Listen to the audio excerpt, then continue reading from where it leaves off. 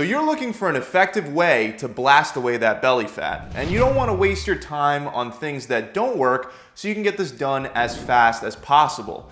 Unfortunately, there are a lot of quick fixes all over the internet that just don't deliver the results that they promise. So today, I want to give you 9 tips to lose that belly fat based on science. These are steps that scientists recommend you can take so you can reduce your belly fat over time. The first step is to concentrate on burning fat from your whole body rather than just your belly. I know it may sound counterintuitive, but this is the best way to burn belly fat. Most studies have completely debunked spot reduction or target fat burning. One study looked at the effectiveness of losing fat from one of your arms. 104 participants were required to take part in a weight training program designed to target their non-dominant arm. After 12 weeks, researchers came to the conclusion that even though participants did lose some fat, they lost fat from their whole body, not just the trained arm. Similar studies like this were performed to test if you can target the abdominal region as well. 40 overweight and obese participants stuck to an ab-specific weight training routine for 12 weeks, but experienced no extra fat loss from their belly when compared to dieting alone. Even though there are a few studies that have reported results that showed that you can target fat burn in certain situations, this was usually attributed to either flaws in the study or due to the fact that a very small amount of people were studied in general. Overall, the majority of the scientific evidence is heavily stacked against the idea of spot reduction. So get the idea of target fat burning and spot reduction out of your head. Now, with that said, that doesn't mean that we can't burn belly fat with things like weight training. It just means that we can't isolate and burn only belly fat without also burning the fat from other areas of the body. So that brings me right to the next step that science recommends we take to burn belly fat and keep it off over time, and that's weight training. There are many studies comparing weight training to cardio for fat loss, and most studies show that cardio will burn more calories and more fat on a minute-by-minute basis when compared with weight training. Unfortunately, most of these studies usually last for a couple weeks or months at the most. The participants and the changes to their bodies aren't observed for a very long period of time. However, one study known as the Health Professionals Follow-Up Study was done over a 12-year period between 1996 and 2008. This study also involved a huge amount of participants. Over 10,500 men over 40 years old took part, and they were each divided into one of 4 groups. Each group either increased the amount of time spent either weight training, doing aerobic activity, yard work, or being sedentary. And it turns out that the weight training group had the least gain in their waistline over time. Now, I have to say that these results may have been totally different if it involved 20-year-old men instead of 40-year-old men. As we age, we lose muscle mass, and muscle is metabolically active tissue. Also, if you aren't currently doing some form of strength training, by starting a heavy weight training program, you could increase the protein turnover in all your muscles, increasing your basal metabolic rate by 7%.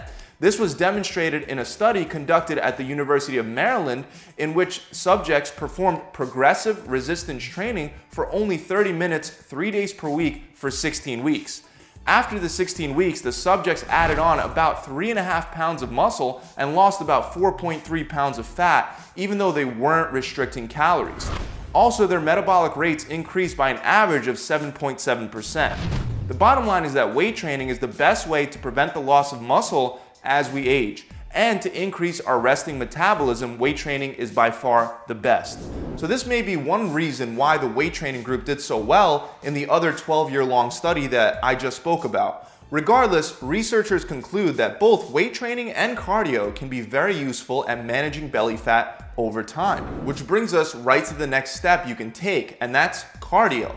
Cardio may not increase your metabolism the way that heavy weight training will, but when you do cardio correctly, you can burn significantly more calories per minute than with a weight training program. This is especially true with different forms of cardio like high-intensity interval training. One study compared HIIT, weight training, running, and biking. Each activity was performed for 30 minutes, and researchers found that HIIT burned 25 to 30% more calories than the other forms of exercise. 25% is a significant amount of extra calories, so if you want the most reward for your tough cardio sessions, try to incorporate a couple days of high-intensity interval training every week.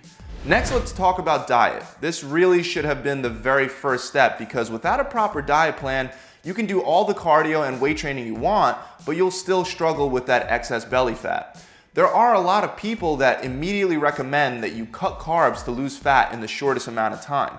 Cutting carbs can be a very efficient, fast way to lower insulin levels, lower overall calories, and burn fat fast. However, if you can't stick to a low-carb diet comfortably, in which you would average roughly under 50 grams of carbs per day, then starting a low-carb diet may not be the right move for you. There seems to be an endless debate in the fitness industry about whether a low-carb diet or a low-fat diet is more efficient at burning fat. However, the true determining factor that makes a diet plan efficient is if the person on the plan can stick to it consistently. A study involving over 600 people proved that adherence was the key to a successful diet plan. The 600 people were divided between two groups, low carb and low fat, and almost everything else remained identical. After a year, researchers found that some people in each group lost a lot of weight, others lost a little bit of weight, and some even gained some weight. But both charts for the weight loss in the low-fat group and the low-carb group matched almost identically. This was because some people were able to stick to a low-fat diet with no problems. Others couldn't stick to it at all. The same thing happened in the low-carb group. The point is that you shouldn't look for the best diet plan in the world because there is no such thing. You should start by thinking about what whole single ingredient foods you enjoy eating and then begin setting up a diet plan from there. If you love carbs, it's very unlikely that a low-carb diet will work for you in the long run.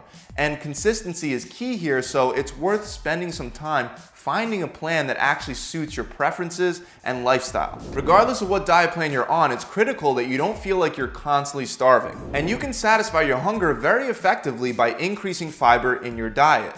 This step is important because it allows you to feel full. Insoluble fiber coming from vegetables is especially good at filling your stomach up, and soluble fiber will slow the digestion of what you eat, helping you feel full for longer. Some studies also point out that fiber may decrease the amount of calories absorbed from what you actually eat. Also, by feeling full, you'll obviously eat less. One study of over 1,100 people showed that for every 10-gram increase in soluble fiber, belly fat gain decreased by 3.7% over a 5-year period. A couple examples of soluble fiber include things like avocados, Brussels sprouts, and legumes. Another thing that can help increase fullness is our next science-based tip to help you reduce belly fat, which is incorporating more protein into your diet.